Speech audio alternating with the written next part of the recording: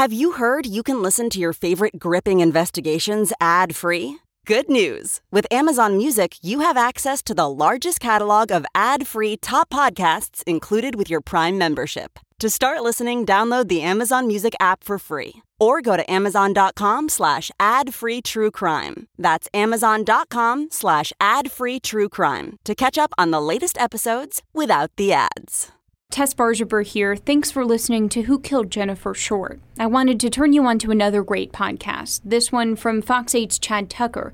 It's about the worst mass courthouse shooting in American history. Take a listen to 57 Shots in 90 Seconds, the Carroll County Courthouse Shootout. On a cold March morning in 1912, the Blue Ridge mountain town of Hillsville, Virginia, would change forever when gunfire erupted in the Carroll County Courthouse.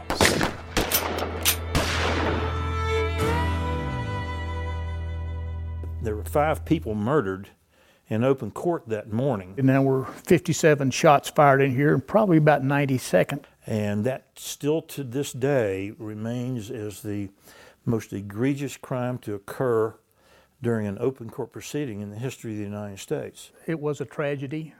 Most of the newspapers called it a massacre. It was front page news on papers all the way to California. It was the big news for a long time in the country until the Titanic sank and knocked it off the front pages.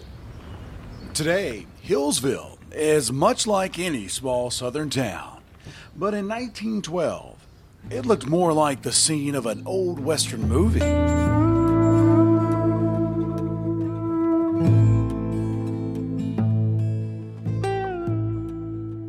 Everybody carried a gun for the most part. And, you had to. People were mean in those days. If you look at some of the old records, there were murders every week. To survive in Carroll County in 1912, in the early 1900s, you had to be industrious. You had to work hard. You had to protect yourself. You had to be tough or you didn't survive. And it was the frontier. It was survival of the fittest sometimes. People think it's bad now. It was worse in those days. And then there were the politics.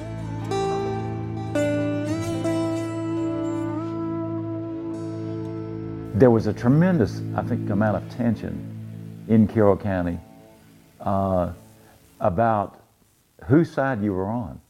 Were you a Republican or were you a Democrat? Because there was a long history of conflict between these two sides. And the leaders of those two sides were Clerk of Court Dexter Goad and local businessman Floyd Allen. Floyd Allen was a Democrat, and he was a staunch Democrat and kind of the leader of the Democratic faction below Fancy Gap Mountain.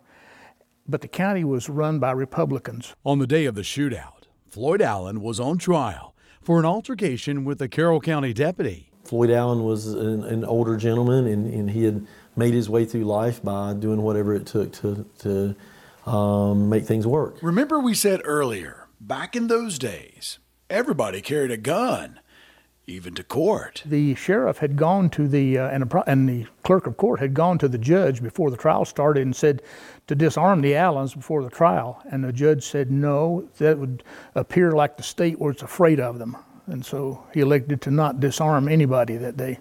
And so everyone came to court packing. The sheriff didn't normally carry a pistol, a little like Andy Griffith.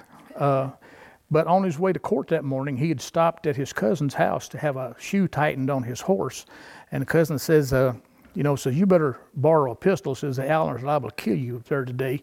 And so he did. He borrowed a .38 automatic, which they were fairly new in 1912. When the jury came back with the guilty verdict, Floyd Allen faced the loss of his freedom. I think Floyd had the ability to be really go from 0 to 100 on temper in a snap of a finger. And it was a character flaw, but and it ended up, I think, doing him in. I think he encountered a different situation, and he was sentenced to a year in prison and stood up and said, I ain't a-going. And with those words, bullets started to fly. And 57 shots were fired in 90 seconds.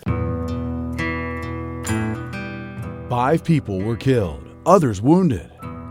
Over 100 years later, the thunderous barrage would leave behind the echoes of one lasting question. There were probably at least 5 different versions of who fired the first shot. Everybody wondered about that question.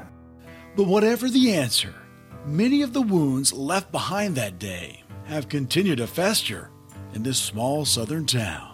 I can assure you that there are still deep scars in the descendants of these families that they haven't forgotten.